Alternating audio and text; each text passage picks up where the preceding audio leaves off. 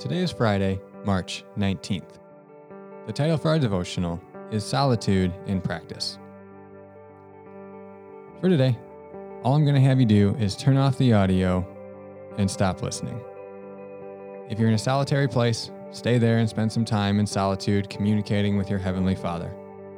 If you aren't in a solitary place, go to a quiet, lonely place like Jesus and spend this devotional time with God.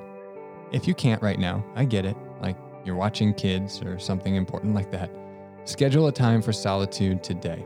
Go out of your way to make it happen. We will go through this practice in much more detail in the calm weeks of this campaign. But for now, let's just wing it and see how it goes. Remember, you're not too busy for this. You're too busy to not do this. Jesus was plenty busy, and he still made time for this. So should we.